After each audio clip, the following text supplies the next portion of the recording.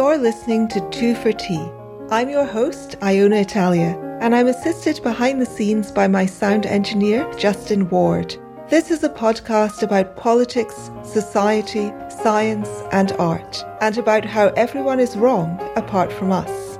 I hope to provide a forum for calm, reasonable voices from across the political spectrum and counter the current atmosphere of frenzied partisanship and hysteria.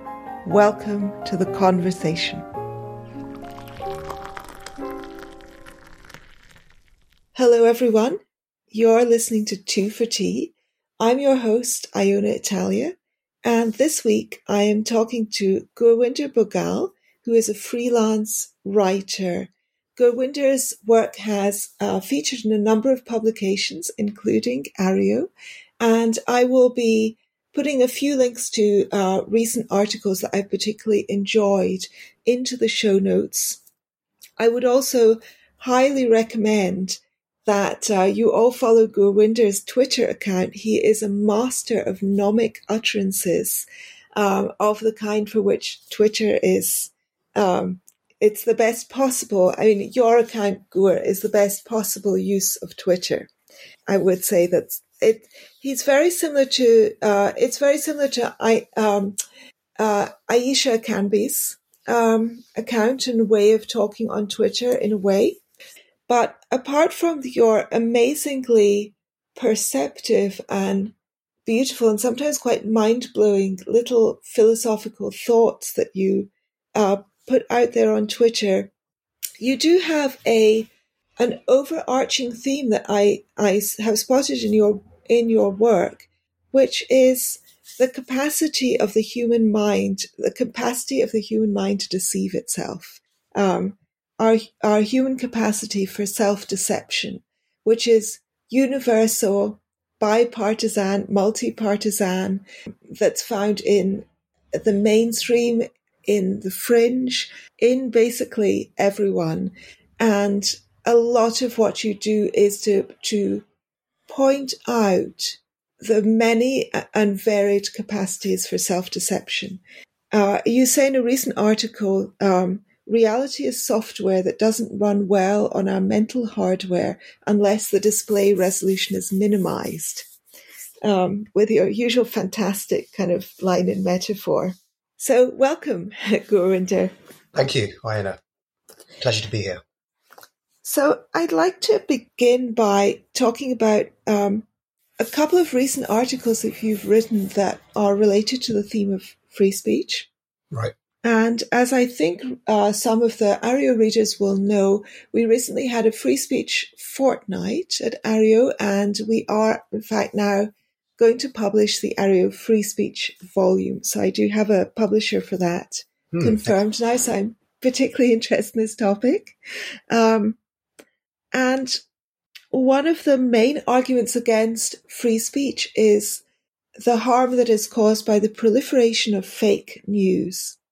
And in a recent article that you wrote for Rabbit Hole magazine, which I'll link to in the show notes, you argue that the most effective way to fight fake news is to do the very opposite of what is being done and to simply let conspiracy theories run rampant. Tell us about that. Okay, so the idea probably seems absurd to most people. And I think the reason for that is that people are not used to bottom-up emergent solutions. People tend to sort of overvalue top-down solutions rather than bottom-up ones. And it's probably one reason why socialism is so popular among the young and capitalism is not, because capitalism is a bottom-up solution which gradually comes to a solution through an emergent system. Whereas, socialism is top-down and it's planned, and you can easily see what the intention of the system is. So it seems strange to think that we could solve the problem of misinformation through more misinformation. But if you look at the history of humanity, humanity has always sort of solved problems essentially by adapting to them, really, environmental problems, that is to say. And what I fear is that the kind of rules and regulations that we're creating now to minimize fake news and conspiracy theories, the long-term effects of these are actually going to be detrimental, because what they're going to do is they're going to change the environment, and they're going to essentially, by sterilizing the internet of fake news and conspiracy theories, we're essentially weakening our mental immune systems. Because obviously, human beings are adaptive creatures, and we adapt to hazards by being exposed to them. This is why, for instance, if you look at experiments that have been conducted on rats, when they're placed in a sterile environment for a long period of time, their immune system actually becomes very weak, and they will be killed by viruses and other pathogens that they would normally be largely invulnerable to. And I fear that the same thing will happen in the long term if we adopt a policy of completely excising all fakeness, all fake news, all conspiracy theories from the internet. I think really one of the problems is that we cannot actually feasibly remove lies from the internet. Lies vastly outnumber truths in this world.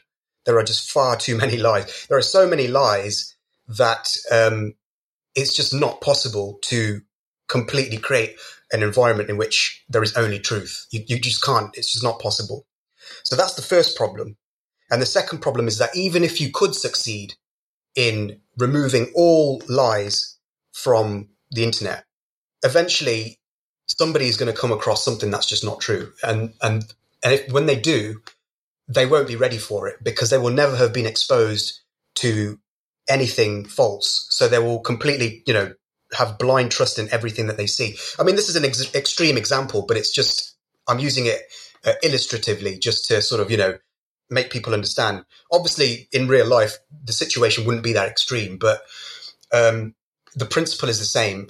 If you look at what big tech's doing today, what they're trying to do is they're essentially trying to spoon feed people truth by, they put these big nutritional labels on information saying, oh, this has been fact checked as false or whatever, So what they're trying to do is they've got the best of intentions. They're trying to do good in the world, but they're completely misguided, because what they're essentially doing is they're making people reliant on them to tell them what is true. And I think that's an extremely dangerous thing to do, because once you make somebody reliant on someone else to tell them what they can trust, you're essentially creating somebody who is just ripe for brainwashing. And as we've already seen, with the way that the lab leak hypothesis regarding COVID's origins was prematurely dismissed as a conspiracy theory, even the mainstream can get it wrong. Even the big tech can get it wrong. Even the fact checkers can get it wrong. So I think that the system that is currently being used to stem misinformation and conspiracy theories is fundamentally flawed, both because it's not possible to eliminate lies from the internet, and secondly, because it's not desirable to eliminate lies from the internet, because in the long term, it's going to weaken our brains and weaken our capacity to determine what's true and false for ourselves, essentially. Yeah, I noticed this phenomenon actually when I went to university. When I was an undergraduate, one of the first and most important things I learned at Cambridge was that just because something is written in a book doesn't mean that it's true. And that sounds like a really sort of stupid assumption, but I vividly remember the experience of I was doing English literature and wanting to write an essay on, say, Chaucer, and going into the Cambridge University library, so it already has this imprimatur of authority on it, and going to the section on academic books on Chaucer and pulling down a book on Chaucer and reading that and finding the arguments extremely eloquent and persuasive, and then basically reproducing those arguments in my own essay. And feeling very, very confident because I got that information from a book. Somebody had taken the trouble to write a whole book on this, and it was clearly someone who'd spent many years studying Chaucer and who had a PhD in this and who was a professor at at Oxford or something.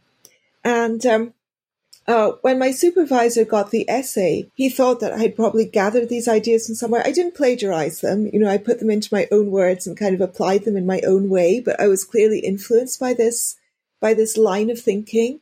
And he just proceeded to completely demolish my essay and show me how that line of thinking was really simplistic, misguided, and just wrong. And it was a real eye-opener for me. And it took a few times for it to sort of sink in. And it's something that I've noticed very often in autodidacts, or when people are autodidactic even on one particular subject, that they have read a book, let's say on nutrition is one that I think we've all come across those people. They've read The Big Fat Lie and have become a keto devotee, or they've read Michael Mosley's book, The Fast 800, or whatever it is. And because it's there in a book with lots of research and footnotes and citing of articles, etc., it must be true. And the first thing you've got to lose is that belief that the medium makes the thing true. Yeah. That the seal of approval is just a shortcut and you can just kind of outsource thinking to another person or organization or publisher or social media organ or whatever it is. Yes, absolutely. I think, if anyone who wants to understand the way people learn would do well to understand heuristics, which is essentially, a heuristic is basically a mental shortcut that the brain takes. And I mean, if you look at our evolutionary history, the reason we have all these biases today is because of heuristics. It's because the brain evolved to minimize the amount of time and energy it spends to make decisions, because obviously time and energy are very costly from an evolutionary perspective. And so the brain formulated these mental shortcuts. We have a variety of them. One of them, for instance, is stereotyping. We will use stereotypes in order to arrive at a conclusion much faster than if we had not stereotyped. And another one is learning by what other people have said. So when we read a book, we sort of just kind of assume it's true because it saves us so much time and energy. It saves us the time and energy of having to think for ourselves. If we can just, sort of grab an expert and just kind of essentially just absorb whatever they believe without having to think too hard about it. So this is obviously a big problem. It's one that is probably a core to the problem of kind of fake news. But it's not the only problem. Another problem is that, there was a recent study, I don't know if it will replicate, but it suggests that people will knowingly share information that they know is false, basically. So they don't even have to believe the information in order to share it. They will sometimes share it for social media clout. If they think that this thing is going to get them retweets or likes, but they know that it's untrue, but it sort of, it signals to their tribe, then they will still retweet it. So, that's the problem really with the misinformation issue, is that it's not just a case of epistemology. It's not just a case of determining what's true and what's not true. It's actually also about signaling and status games, and kind of a lot of these other evolutionary sort of byproducts of our sort of, history, which are now manifesting in sort of unexpected ways. So yes, people believing what they read is one issue, and that's the issue that the big tech sort of giants are trying to resolve. But that's not going to solve the problem, because there are so many other issues and so many other reasons why people share false information, and so also so many reasons why they believe it as well. It's sometimes not just because an expert said it. Sometimes people will believe things because it sort of favors their tribe. It makes their tribe look good, or it demonizes the enemy tribe, or it could be that it makes them feel comfortable. For instance, it might make them feel good about their lifestyle or about the fact that they're going to die. You know, they might sort of assuage the fear of death. There are so many different reasons why people believe things. And that's why a sort of singular approach like the sort of tech giants are currently conducting, I don't think it's feasible. I don't think it will really get to the root of the problem. I think also that a lot of people just don't actually read the articles themselves at all. Yeah, there's a very interesting sort of experiment that was conducted along these lines, in which there was a headline in a newspaper. I can't actually remember the newspaper, but there was a newspaper which basically published a headline which said 70% of people do not read past the headline before they share an article. And this article actually went viral on social media. And what's actually hilarious is that the article itself was largely composed of, you know, the lorem ipsum. Oh, yes. Yeah. Yeah, most of the article was actually filled with that. It started off like the first couple of paragraphs were just normal, you know, article writing, and then it just went off into just gobbledygook. And so it was essentially proving its own point by going viral. That's amazing. Yeah.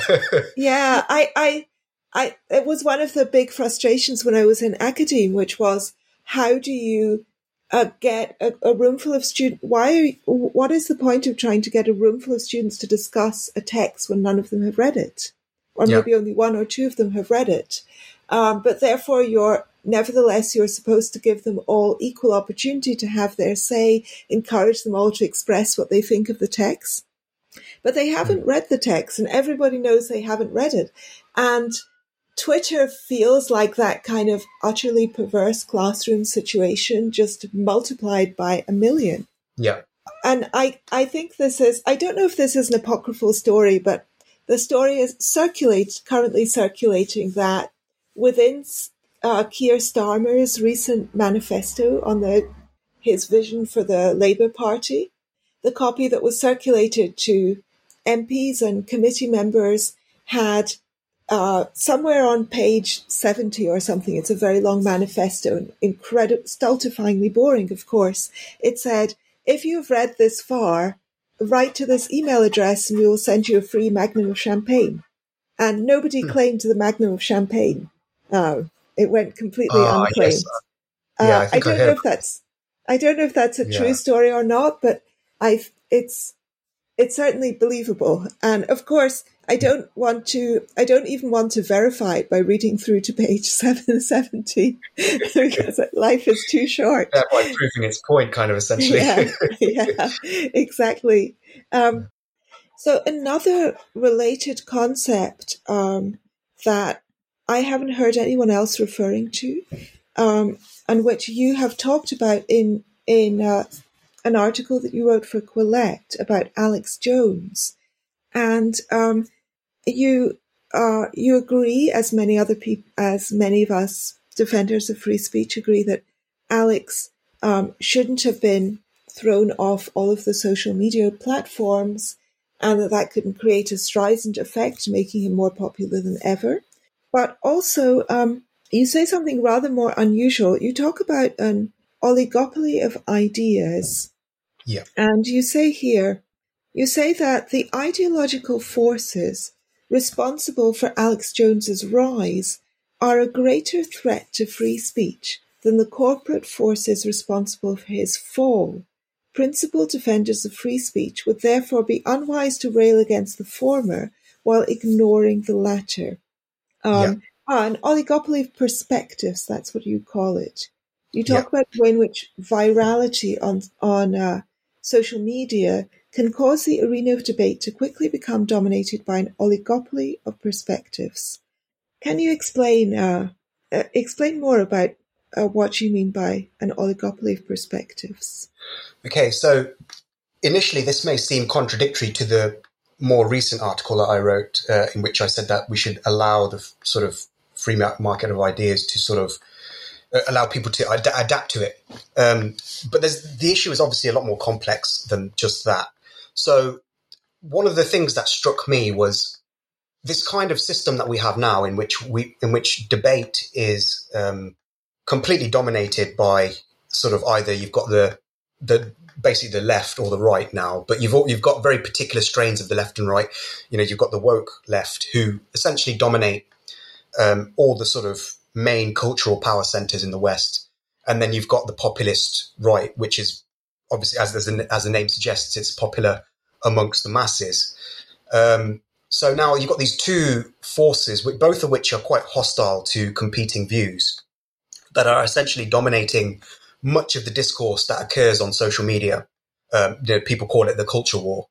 And as a result of that, a lot of people are essentially muscled out from sharing their perspectives because of these two big powers. These are the sort of essentially the oligopoly, in the same way that you have an oligopoly of social media giants. So, for instance, Twitter and Facebook, dominate. You've got others obviously as well, like Instagram and stuff, but there's a very small number of tech platforms which completely dominate the landscape. So in that same way, you've also now got these ideologies which dominate the landscape and which make it very hard for other ideas to be heard. Now, I'm not in favor of regulating them per se, because I'm not really in favor of regulating speech at all. But I think that it's prudent for us to understand that this oligopoly did not occur as a result of regulation. It occurred as a result of freedom. It was actually the free market of ideas that led to this oligopoly of ideas, of perspectives. And I think this is very important for a lot of free speech proponents, of which I include myself, to sort of bear in mind. The free market can essentially lead to an unfree market. I mean, this occurs in economics also. When you have monopolies, monopolies can stifle competition, and they can sort of essentially work to the detriment of the capitalist system. And in the same way, when you have, like one or two ideologies which completely dominate, as say the woke sort of ideology dominates discourse amongst the elites, and the sort of populist right discourse is just dominating populist discourse, then it really does begin to have the opposite effect of what you would expect a free market of ideas to have, in that things become less free in a sense. And so what I think should be the case, like I said, I don't believe that we should regulate people. I don't think we should stop the woke from airing their views, even though their views dominate academia, it's particularly social science academia, or dominate, elite media. I don't think we should just stop them from talking. But I think it's important to understand that we need to allow other perspectives to have their time in the sun. So people should essentially try to be more sort of open in the kinds of media and that they consume, and the kinds of ideologies that they entertain in their minds. Because if you sort of stick to what is the monopolies, if you stick to just the two choices of, either this kind of, woke left or this based right in the culture war, essentially what you're doing is you're limiting your perspectives. And because these two ideologies have become quite hostile to other ideas, the long-term effect of this is that people are going to become more closed-minded rather than open-minded. So that's a very strange contradiction, is that a free market of ideas, if left purely to its own devices, can lead to a monopoly of perspectives, and it can lead to the stifling of free speech. So a free speech can lead to unfree speech, which is a very strange thing to say, but when you think about it this way, it sort of makes sense. And so, yeah, that's basically what I was trying to say. Well, it's a kind of network effect, isn't it?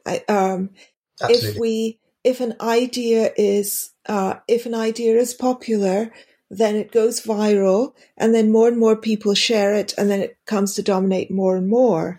Yes. And what we have is an ecosystem, is a kind of speech ecosystem that is dominated by two sets of ideas that are it's very easy for people to add those into their kind of their set of ideas that they already approve of or disapprove of. And so those are also, when we see woke ideas or ideas from the kind of red-pilled right, quote unquote, so they both, the woke and the red-pilled, both have this metaphor that you are the only ones who can see and determine the truth. and everybody else is seeing lies. So again, it's this unawareness of the human capacity for self-deception on both sides. And when you see those ideas you strongly agree with or disagree with, you also feel more emotional about them, and that makes you they're more likely to grab your attention, and you're more likely to share them. So it sort of crowds out the opportunity for other ideas that don't fit that don't fit that framework. Exactly. Yes, I mean it's. I think the problem is that a sort of a championing of free speech needs to be accompanied with an open-mindedness. Because if you champion free speech but you remain closed-minded, then the end result is going to be the same. You're going to have a closed system in which only ideas that you favor are allowed to flourish. Despite whatever you say about free speech, there's not going to be free speech in practice, because open-mindedness is a sort of crucial element of free speech. And this is something that a lot of people actually neglect, I think. And this is actually quite true on the right, because one of the things that I've noticed, I mean, like the whole free speech movement is sort of more associated with the right than it is with the left nowadays. But the kinds of speech that the right will try to, preserve are usually the ideas that will benefit the right. I mean, you don't really see right-wing figures calling for free speech for Islamists, or for Black Lives Matter activists, do you? It's usually always people who are anti-immigration, or who are, some people who have some kind of right-wing sort of view. And so this is, I think, a bit of a problem, because really, free speech has to be for everybody. It's a cliche, I know, but it's true. Free speech is either for everyone or it's for no one, because if free speech is limited to just the kinds of people that you approve of, then it's not free at all. It's just favoritism.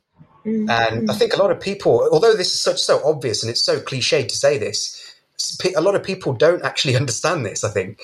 And I think it's something that people really do need to understand. And it's why it's why free markets of ideas do tend towards these monopolies, because people tend to just favor their own tribe, and they only support their own tribe, and they don't support discourse itself.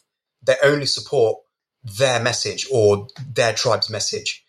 And that's what leads to these kinds of oligopolies, which sort of muscle out other perspectives and result in a very sort of rigid sort of system in which only, a couple of worldviews can really flourish.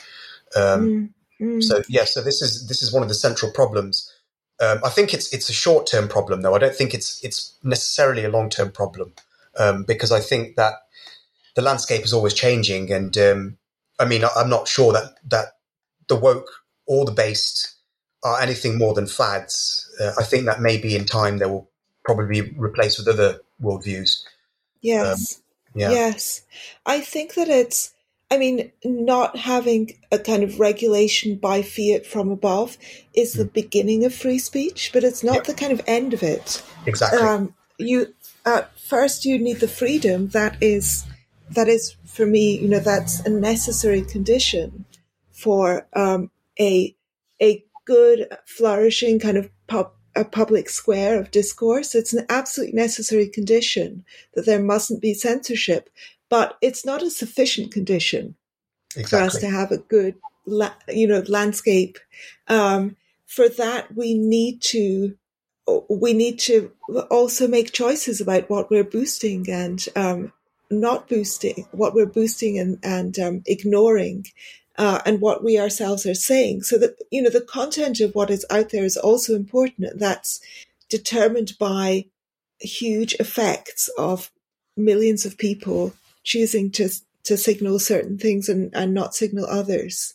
So I think that it's one of the arguments I hear being made against free speech a lot, is that there is this naive presupposition that if you just give people free speech, the better ideas will prevail. And I do believe that's true in the very long term. Long term. Yeah. But in the short term, it's not necessarily true at all. But we're asking too much of free speech to ask it to be a solution to all of our intellectual problems. we still have to engage brains and do kind of actual thinking within that space of freedom. Yes, absolutely. And this is something that people neglect. There is this assumption that if only, people are allowed to air their ideas, then suddenly everything will be okay. But like you said, it's just the beginning. That's literally just all it is. All free speech really is just the permission to have a debate. That's literally all it is. And then you've got to actually do the debating. And that's the hard part for most people. And that's really what a lot of people need to focus a bit more on, I think, because to be honest, I think we do generally have a very free sort of market of ideas. When you compare it to all of human history, most of human history has been, you wouldn't really be able to say very much at all. Most of it was regulated pretty hard, if not at the state level, then at the family level. There were very strict sort of, mores of what you could and couldn't say, but things have relaxed a lot since those days. And in the modern age, with the sort of advent of the internet and stuff, there's always somebody having a debate about something. And so, yes, we do have a problem with sort of cancel culture. And yes, we do have a problem with big tech censorship and things like that. But these problems are relatively benign when you compare them to the kind of tyrannies that exist elsewhere in the world and also exist throughout human history. So there is enough freedom at the moment for us to have a debate about almost anything. Obviously, there are certain topics which are still too sort of, precarious for anybody to venture into. But generally speaking, almost anything can be talked about nowadays. And I think that's a good thing, but the current state of affairs shows that this is not sufficient. So, there needs to be a kind of open-mindedness and a willingness to embrace the ideas of the opposition, because without that, the free speech is meaningless, really. It doesn't really mean all it really means then is that you're free to just say what you want, but you don't have to listen to anybody. So it's just going to be people talking, but not listening. And, free speech on its own is just talking. That's literally all it really allows you to do. It's not, listening. And listening is just as important as speech.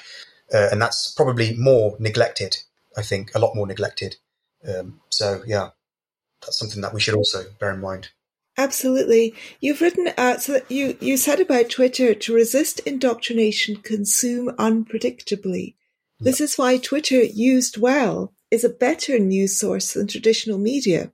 Its news is disseminated non-linearly as random snippets, rather than as a single cohesive narrative leading you straight to the author's conclusions. Yeah. You have just the most wonderful ways of looking at things. It's your Twitter account is absolutely the account of a kind of philosopher poet.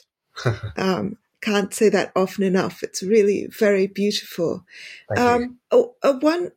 Talking of beautiful things, a gorgeous essay that you wrote for Ario, which is, I think, one of my favorite articles we've ever published, called "How Not to De-Radicalize a Twitter Neo-Nazi."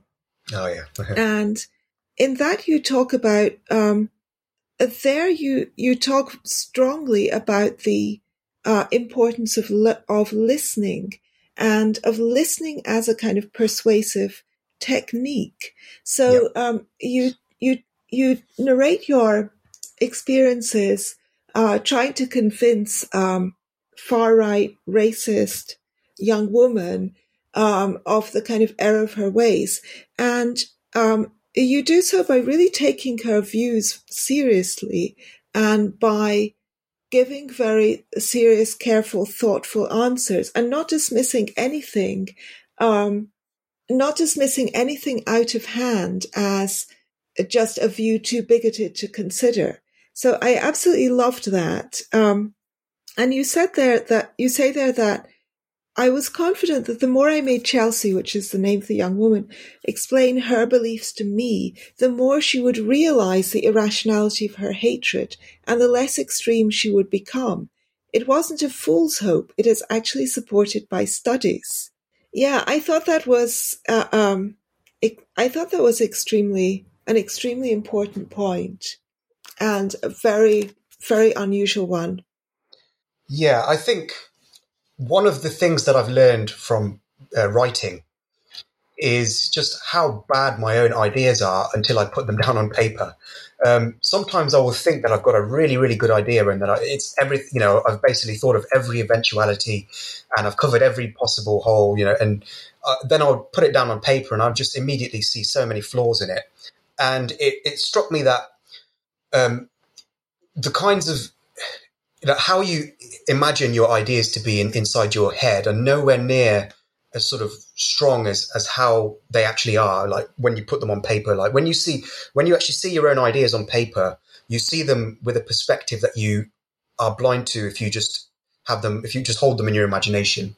And this has happened so many times that I've, become very wary of any idea that I have without really explicating it on paper. So nowadays, if I have an opinion, I will try to actually write about it first before I actually can consider it to be an opinion of mine. Otherwise, it's just a few thoughts. The mind seems to have this tendency to favor ideas that you've thought of yourself, whilst being highly critical of ideas that come from outside the mind, from other people, essentially. And I've noticed that as a tactic, it can actually work quite well when you try to use this against people, because a lot of the time people will be very, very certain of a position that they hold until you actually ask them to explain it. And then they will try to do it. They will assume that they can do it. And so they will immediately take the bait. But then while they're doing it, you can sometimes spot a few flaws in their argument or a few contradictions. And if you point these out to them, sometimes, in fact, quite often, they don't really have any answers. And sometimes they will cover that by accusing you of something, of having bad motivations, of being a bad faith actor or whatever, or of being a walrus, as it were. There's a certain term on social media where if you keep asking prodding questions, they call you a walrus. But you can see that it's causing them discomfort and it's actually making them less sure of their own beliefs. So I think that this is actually a very good way to challenge people's beliefs, not by telling them that they're wrong. I don't think that approach works really well at all if you tell people that they're wrong, because nobody wants to hear it. Nobody wants to be lectured by a stranger on the internet, telling them that they're wrong, that the opinions that they've held in their head for probably years are misguided and that they've been living their life wrong. Nobody wants to hear that, and people's egos will often eclipse their judgment. And so the best way to really make people see the follies of their own beliefs is to actually make them see it for themselves rather than be told it by the other people. So you can make people see it for themselves by rather than telling them that they're wrong, you can actually get them to explain to you why they're right. And in so doing, they will see that they're wrong. Yeah, I think that, one other part of it is that getting kind of angry with a person for believing something is very pointless, because beliefs are not voluntary. This is an argument that I've had at length with Peter Boghossian. Yeah. And I'll link to that in case anybody's interested in reading the public lecture exchange I had with him about it, because he does think that you can choose to believe something, but I really don't think that you can. And therefore, if, for example, the young woman you're talking to who believes that migrants are immigrants, cause unemployment and crime, or believes that most black men are criminals or potential violent criminals, you can just tell her she's a racist, but that accusation is not in itself going to change her mind. Exactly. And you say in your piece, one reason the new identitarian movement is growing so fast is that no one will bother addressing its arguments. Mainstream commentators shrug it off as racist, seemingly unaware that its anger is made of accusations of racism. Identitarians regard PC culture, in quotes, as a system employed by the globalists, i.e. Jews, to suppress the truth about the evils of multiracialism. So it seems just like a tactic. Accusing people of racism seems just like a tactic, a silencing tactic to them. Even though it's true, I mean, by definition, this is actually a racist argument. But nevertheless, the way to change minds is through persuasion, undermining the belief through persuasion, or through this kind of tactic of gentle Socratic kind of probing questioning and listening. If you believe a thing, you believe it, you know. It's not voluntary. Of course, your belief can change, but you can't decide not to believe it. For example, you know, I'm looking out of the window and it's sunny outside. I can't choose to believe it's raining. I just simply can't. Yeah, I would agree with you. I don't think people can consciously choose what to believe. I mean, you know, you can choose to sort of be optimistic. You can choose to be pessimistic, I suppose, to an extent, but you can't actually choose your beliefs, and you particularly can't choose what you think is true just based on arbitrary decision making alone. You know, there's obviously got to be some kind of spur. There's got to be something to hold on to in order to believe in something. You know, you can't just arbitrarily believe something. And so, I would agree with you there. But I think one of the things that sort of is one of the things that people can do is that they can sort of use information from the outside world to fortify what they already believe. I mean, this is something that most people already know. It's known as confirmation bias. And a lot of people will sort of essentially create these huge snowball ideologies based on little things that they see in the world, which they choose to incorporate into their belief systems.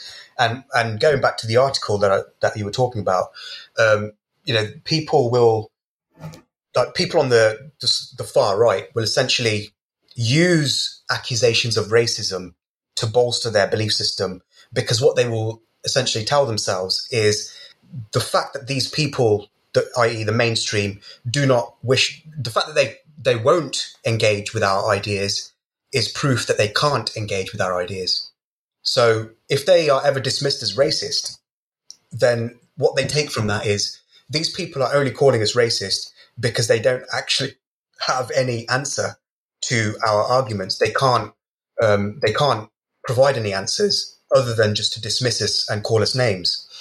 And so by calling these people racist and by not addressing their arguments, what you're doing is you're providing them fuel for confirmation bias, in which they will see that and they'll think, right, okay, the only reason that they're saying that is because they can't address our ideas. Mm-hmm. And that pushes their sort of beliefs even further towards the right. I mean, you can even see it in action with Parler, the case of Parler. As you know, in January, isn't it pronounced parlay? Wasn't it pronounced parlay? I don't know. You might be right there. Okay, we'll go with what you say. So parlay. So basically, this is the social media platform in January, which was it was completely cut off by Amazon web server.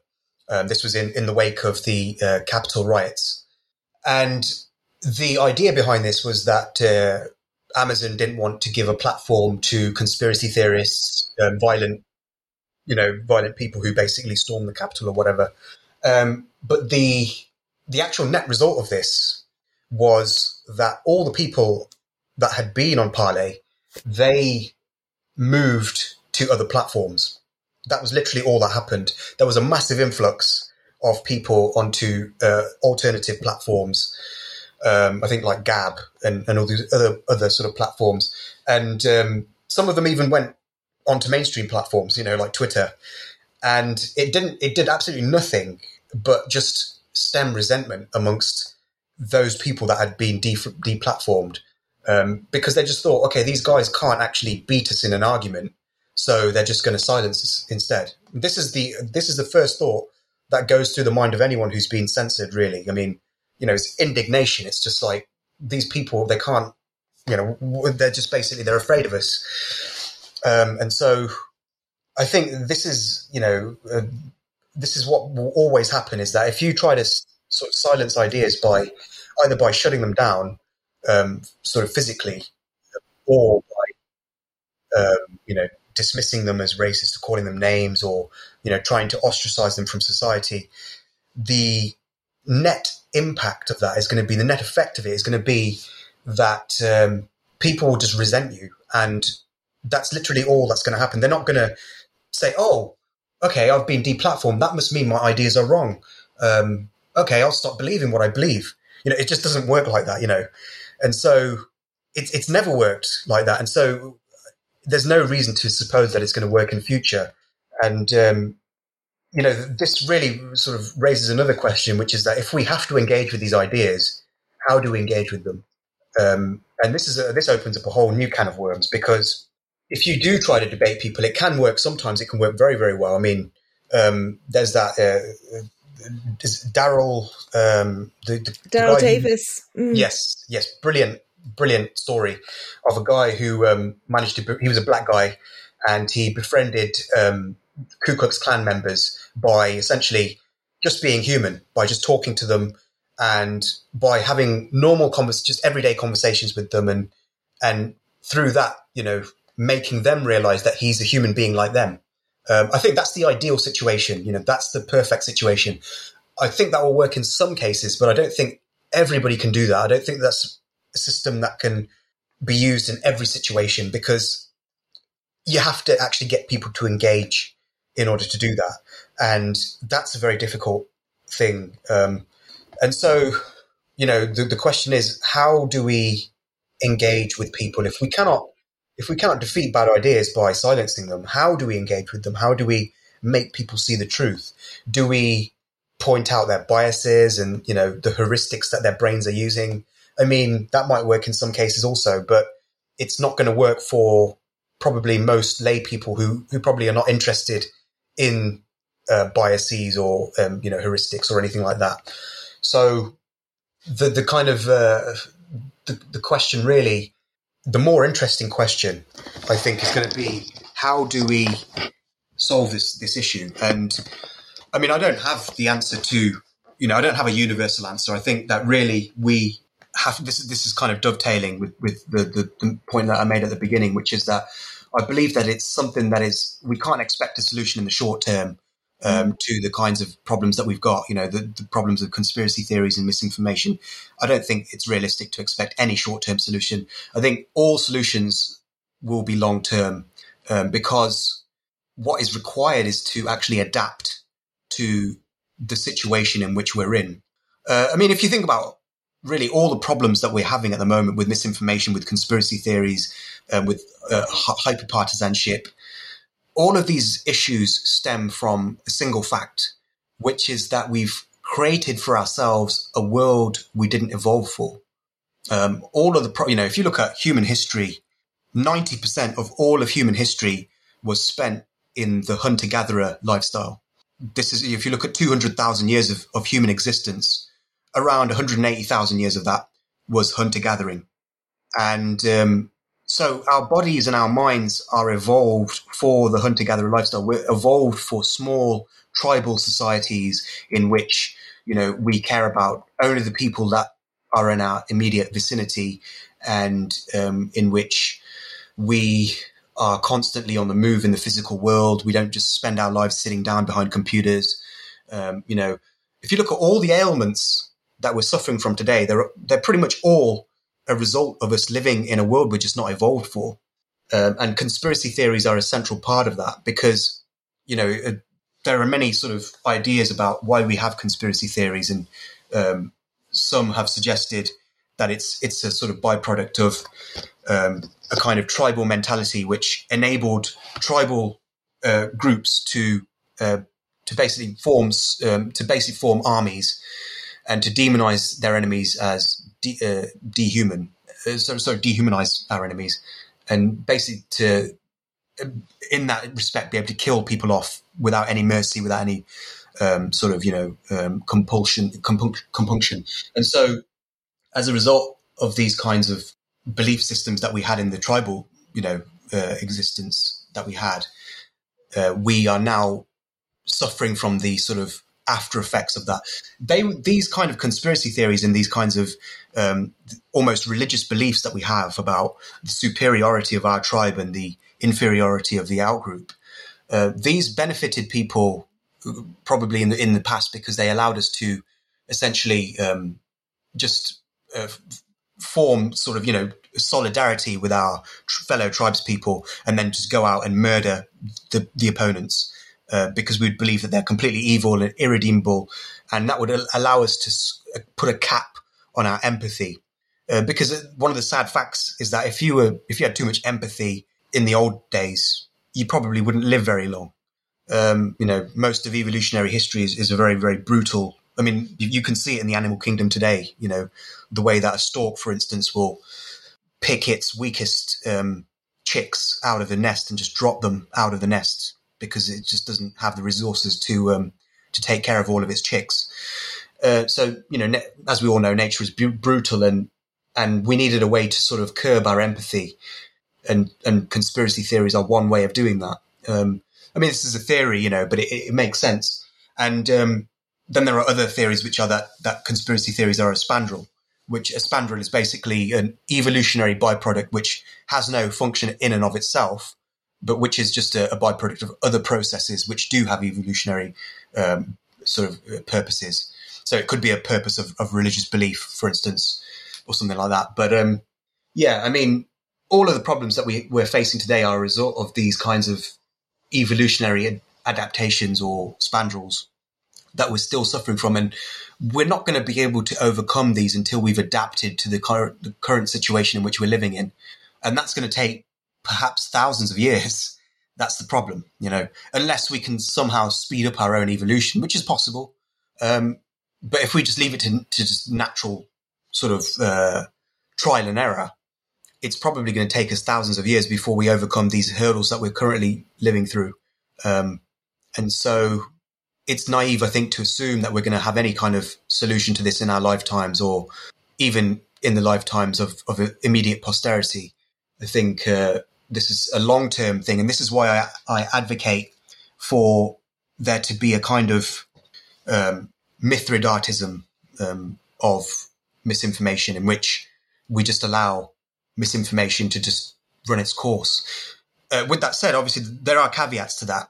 I don't believe we should allow anything that people post to just be allowed to just flourish online, because this opens up a completely different can of worms. If we just completely leave things to themselves, then what we're going to have is we're going to have the internet fill up with multi-level marketing, with probably pornography, including child pornography, with doxing. There's going to be people's addresses put online. So obviously I'm not in favor of just people being allowed to post anything that they want, because that's going to be a disaster. I mean, there might even be a few nuclear codes thrown around online as well. So it's going to be a disaster if that happens. So obviously I'm in favor of some kind of regulation. I believe in freedom of opinion. I think it's more accurate to say freedom of opinion rather than freedom of speech. Yes, I agree.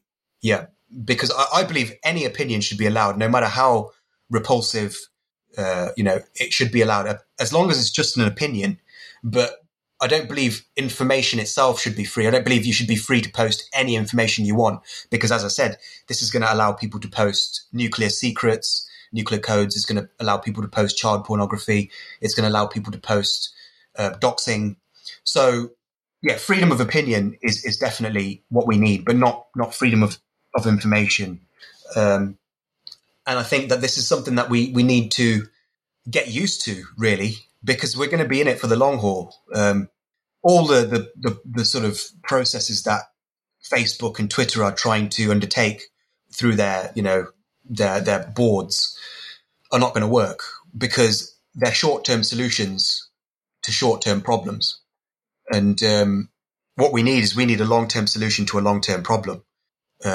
So, if you try to tell people what's true and what's not, you're going to interfere in the evolution of people. You're actually going to interfere in people's adaptation to the current situation that we're in. As I said, the main problem with our life at the moment. The main problem with life in the digital age is that we've created a world that we're not configured for. And so if you try to do what Facebook and Twitter are doing, and you try to regulate what people can and can't see in terms of opinions and ideas, then you're interfering in our adaptive processes. You're interfering in our evolution. And as a result of that, we're not going to evolve, and we're not going to adapt to the current digital environment that we're in. We're going to remain stuck in the hunter-gatherer lifestyle, because there are no sort of essentially selection pressures on our ideas. There are no, if we're told that if we have to rely on other people to tell us what's true, then our own brains are just going to atrophy, because we're not going to need to think for ourselves. We're not going to have to discern lies from truth, which is essential to life in the digital realm. And so, the end result of that is we're just not going to evolve. And I think this is something that a lot of people are not really thinking about. A lot of people are thinking about the short-term solutions. They're thinking about how do we stop the spread of, neo-Nazism or Islamism. They're not thinking about the long-term, like how do we stop conspiracy theories and violent ideologies altogether? That's what people should be focusing on, not on the immediate localized problems of neo-Nazism or Islamism or, any of these, of wokeism even, any of these ideologies which a lot of people find, sort of repulsive. Yes, we need to solve these issues, but they're short-term problems. There's a bigger problem, which is how do we actually solve conspiracy theories? How do we solve the problem of conspiracy theories themselves? And as far as I'm concerned, there's only really one solution to that, and that is to evolve. Because there is no system. You can't force people through regulation to stop believing something. As you said yourself, you cannot choose to believe something. So if somebody tries to make a population believe something through regulations and through laws, it's a fool's errand. It's just not going to work. It's like trying to make somebody love somebody. You can't do that. You can't force somebody to love somebody, because love doesn't work like that. And the same is true of belief. It's something that has to come from within. And so it's an evolutionary process that we need to try to sort of steer in the right course, rather than try to impose through some kind of top-down solution. Yeah, you've said also in a recent article that the mainstream is an echo chamber as hazardous as anything on the fringes. Yes. Say more about that. Okay, so this is with respect mainly to the lab leak hypothesis, although it's not the only instance of this happening. It's just the most immediate and most relevant example. So, as you know, sort of last year, early last year, as the pandemic was sort of coming into full swing, we were told by the big sort of, media outlets like the New York Times, and also by the health organizations like the NIH, the National Institutes of Health in the US, and the World Health Organization, that COVID had basically emerged from the Wuhan wet markets and probably had come from bats. And this was basically the sort of, the narrative. This was the consensus very early on. And there were a few people who sort of doubted this consensus, and they believed that instead it was likely that COVID may have leaked from a lab in Wuhan. And immediately this was kind of rubbished. And the reason it was rubbished was largely due to essentially, well, it all began with one man, Peter Daszak, who in a Lancet letter in February 2020 basically said that it was a conspiracy theory, that the genomic analysis of COVID proved that it had evolved naturally. But obviously what he left out was the fact that a genomic analysis cannot prove that a virus had come, that a virus had emerged naturally. A genomic analysis can tell you it can give you a vague idea of the provenance of a virus, but it cannot actually tell you whether, for instance, a virus was created by serial passaging, which is a form of accelerated evolution that occurs in a lab where scientists will basically make a virus evolve according to predetermined pathways. So it becomes indistinguishable from a virus that evolved in the wild because it's still the same mechanism of evolution. And so nobody really caught on to this for a long time apart from a few select people who were dismissed as conspiracy theorists. And then later on, I mean, a year later, it emerged that this whole idea that COVID had come from a lab might not actually be true after all. Sorry, that COVID had come from a lab might actually be true after all.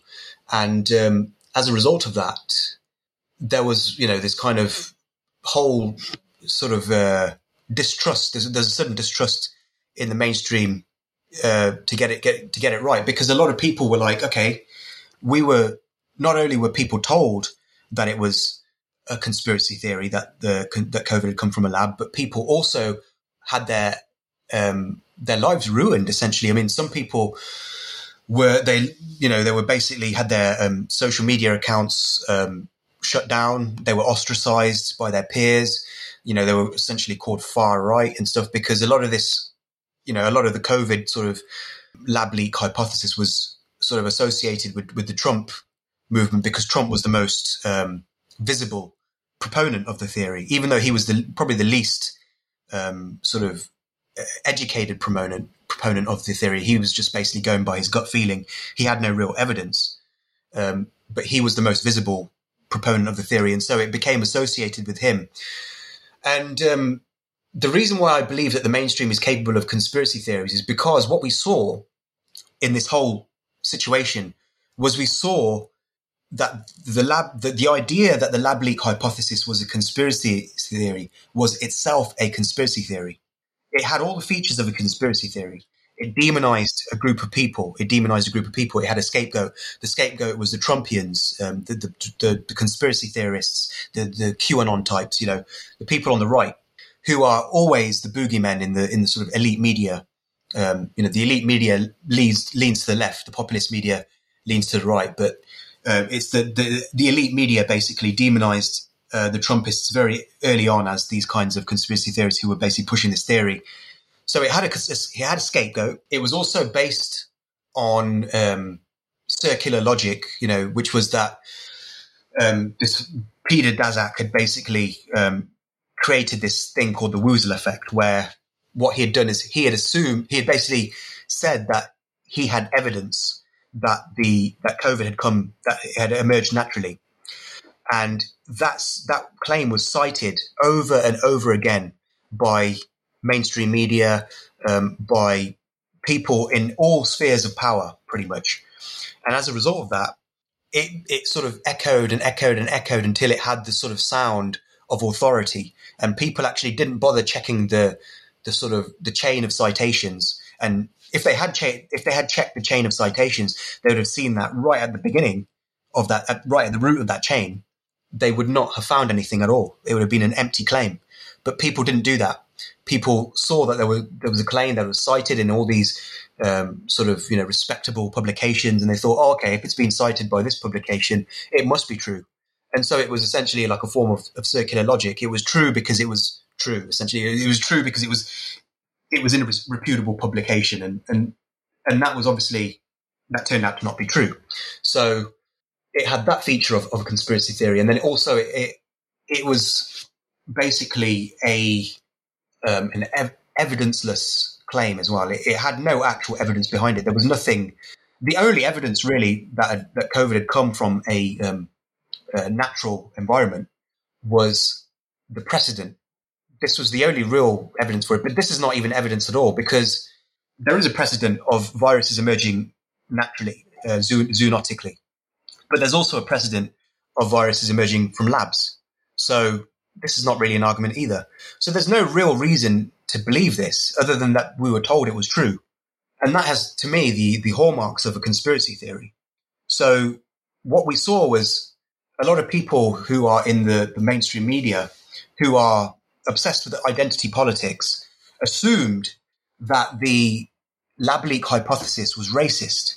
It was a racist conspiracy theory being pushed by right-wing Trumpists. But it turned out that this claim itself was the conspiracy theory, because there was actual evidence that COVID had come from a lab. There's quite a lot of evidence, and I would ask anybody who wants to delve deeper into the evidence for COVID's origins to check out a group on Twitter called Drastic. which is a group of independent researchers. It's a network, a loose network of independent researchers who were instrumental in basically bringing the evidence for COVID's origins to light. And one member of them, Jamie Metzl, he's actually an insider because I think he worked with the World Health Organization for quite a while. He's got a great blog on his jamiemetzl.com, I think, which basically summarizes all the evidence so far for the evidence for COVID's origins. And most of the evidence points towards it having emerged from the Wuhan lab. So, yeah.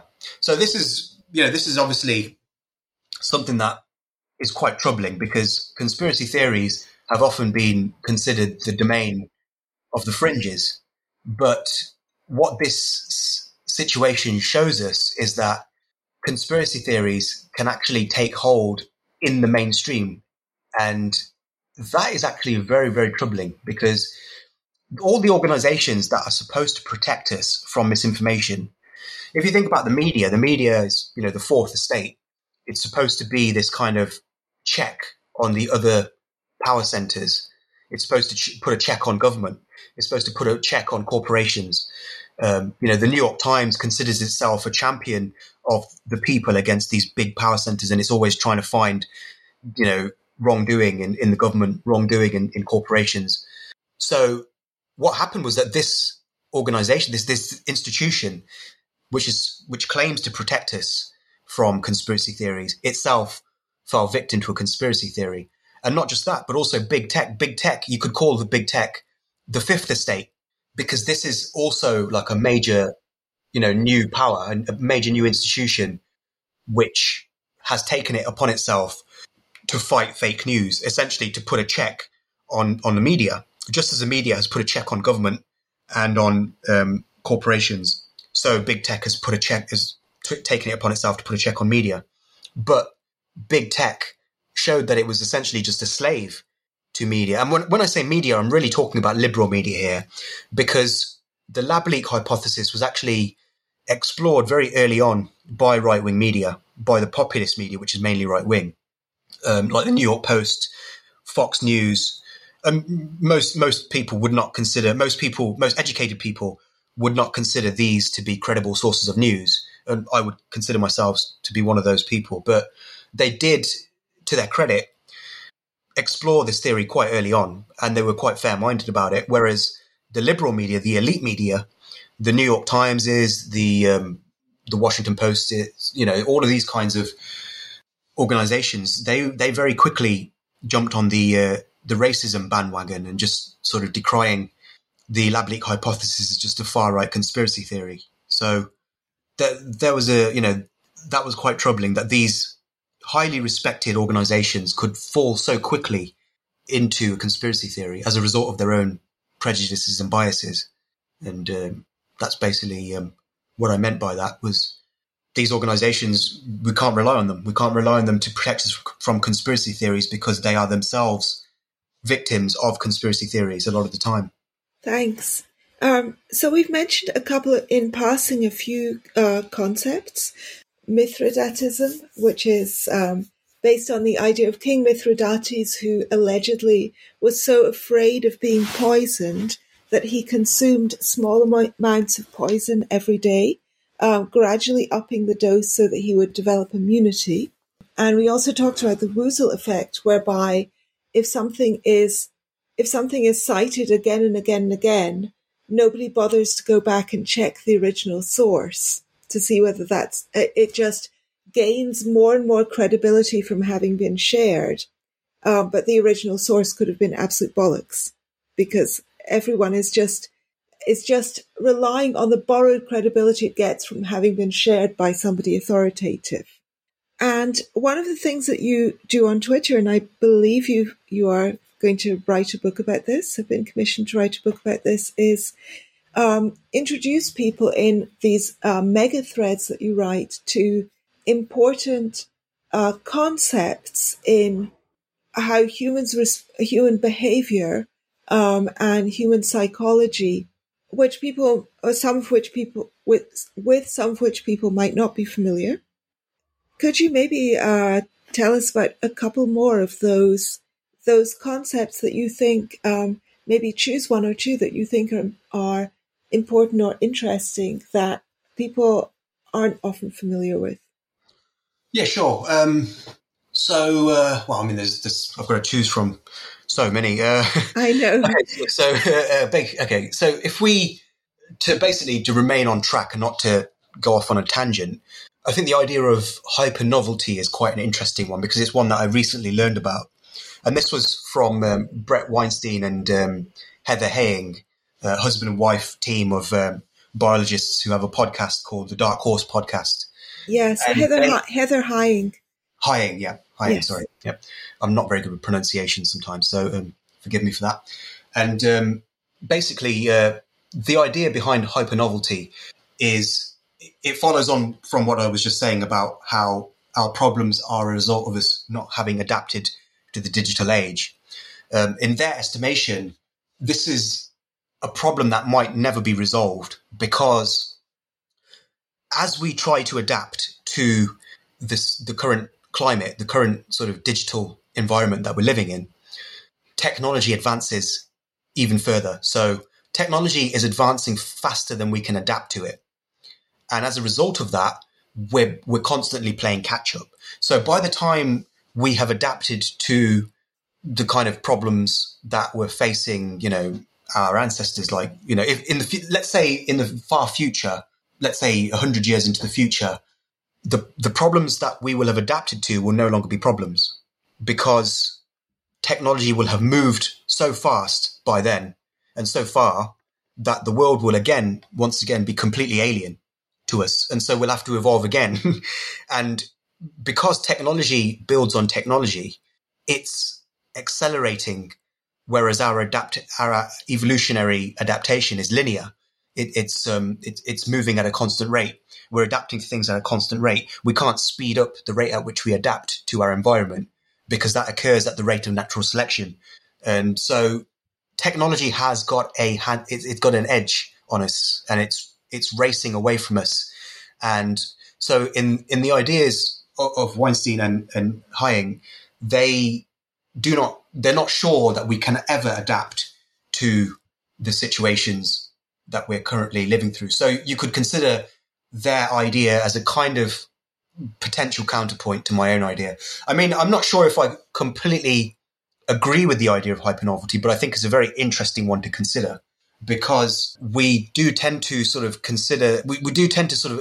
overestimate the impact of the now on the future. We sort of tend to assume that things are always going to be the way that they currently are. That we're always going to have the problems that we're currently facing. And the idea of hypernovelty kind of puts into perspective that the things that we think are problems now may not even register to us within 100 years or more, or even sometimes less, perhaps. It could even be in 10 years. In 10 years, we might have a whole new host of problems, and the current problems that we thought would be problems are not problems. So that's one idea that I think is one that's worth exploring. And then I think you wanted another one, didn't you? So yes, please. Okay, so another idea that I think would be also quite interesting that I think a lot of people should know about would be predictive coding. I think is quite an interesting one because predictive coding is basically how the mind forms patterns, essentially, how it essentially sees patterns in things. And I think this is central to a lot of the problems that are facing human beings today. So the idea behind predictive coding is that we don't completely just perceive the world. Perception is actually as much about conception as it is about perception. And what I mean by that is that we create what we see as much as we actually absorb what we see from the outside world. So an example of this is if you are walking down a street on your way to work every day, the first time you walk through that street, you're going to notice pretty much everything about that street. Your mind's going to be very active, and you're going to see a tree in a certain position, and you're going to make a note of it. You're going to make a mental note of it. You're going to see the cars that are parked there. You're going to see the shops that line the streets, and you're going to build up a mental image of that street. But after, say, the 100th or so of time of walking down that street, you're no longer going to be paying attention to that street. You're no longer going to really be thinking about that tree or those cars or those shops, because it's something that you've seen not a million, but 100 times before. And so it no longer has any informational value to you. And so you're going to largely ignore it. And experiments have been conducted. And again, I'm not sure how well these will replicate, but these do suggest they have been conducted by various different organizations, and they all seem to fall upon the same general idea, which is that people can become blind to what they are familiar with. So to go back to that example of walking down that street, you can walk down a street, and if that tree one day is not there, a lot of people won't notice, because what's happened is that they actually don't see that tree.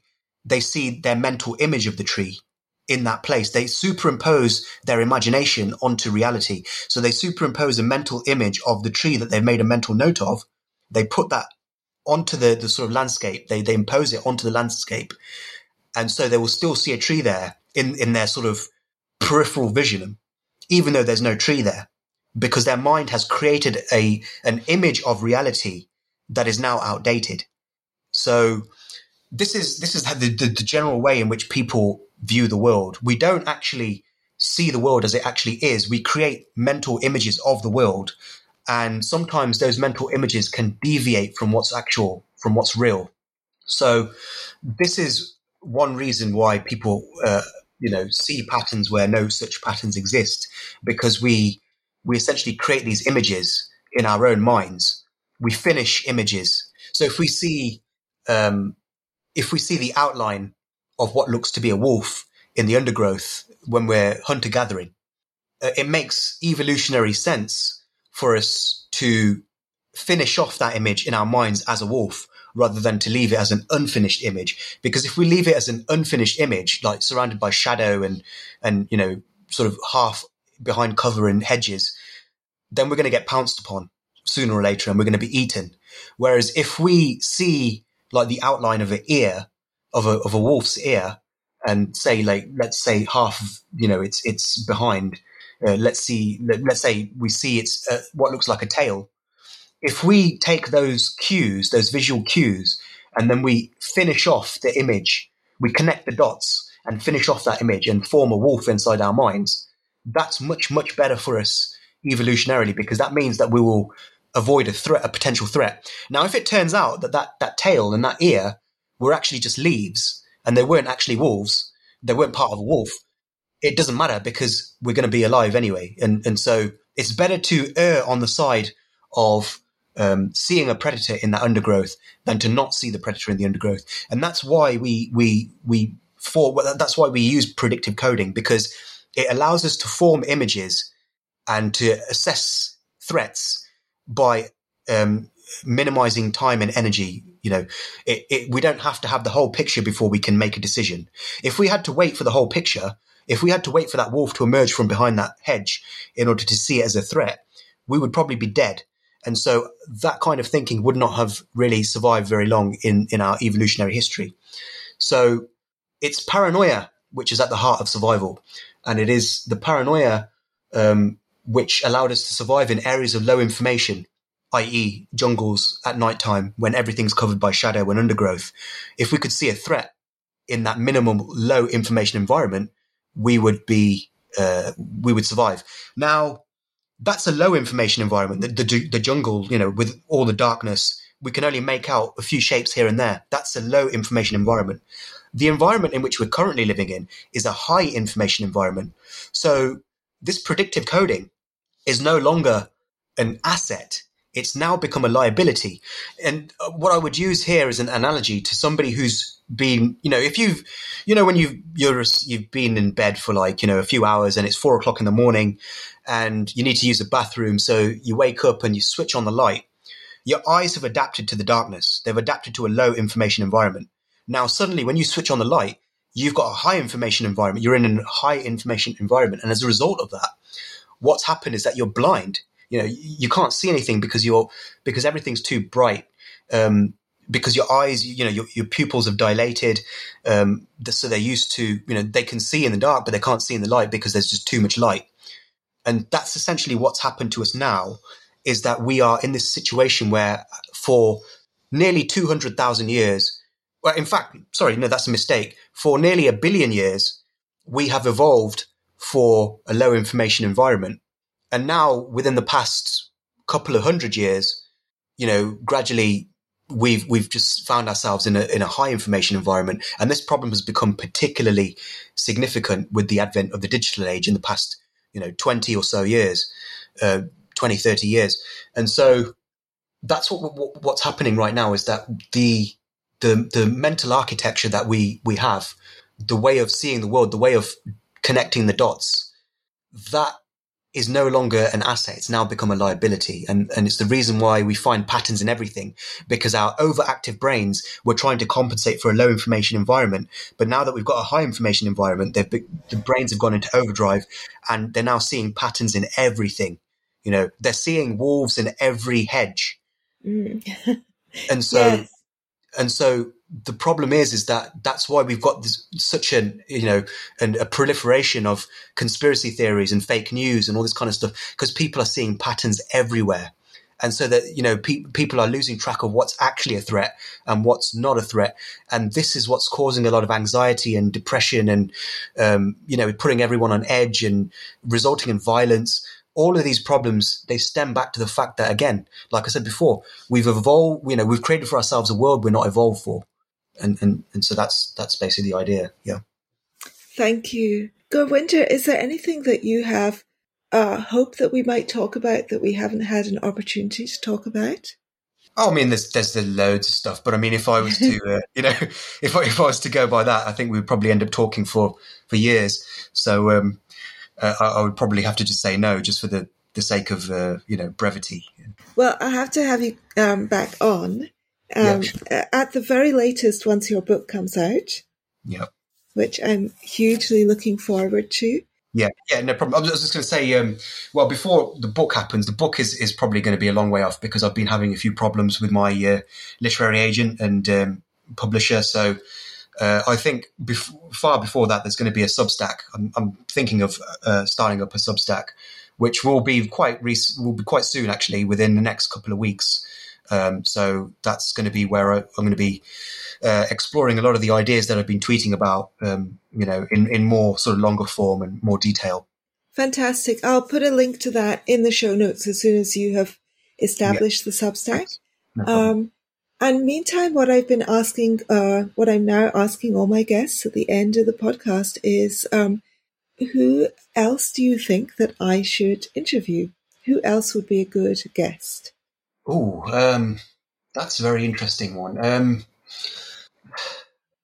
Well, there's a guy actually who's on Twitter who's really, really interesting. His name's Aaron Z. Lewis, and he's a writer for a small outlet called Ribbon Farm, which is sort of deals a lot with sort of how the digital age is affecting the human mind. He's a brilliant writer. He's got some extraordinarily original ideas, and I think he's a very sort of distinctive thinker. So I would love to see a podcast with him. I can send you some more details of this guy so you can actually check out his stuff on Twitter and stuff. But yeah, marvelous. I'll check him out. Thank you so much. No problem. And thank you very much for joining us, Gur. It's been a real pleasure to talk to you. Likewise. Thank you for hosting me. My pleasure. Have a wonderful week, everyone.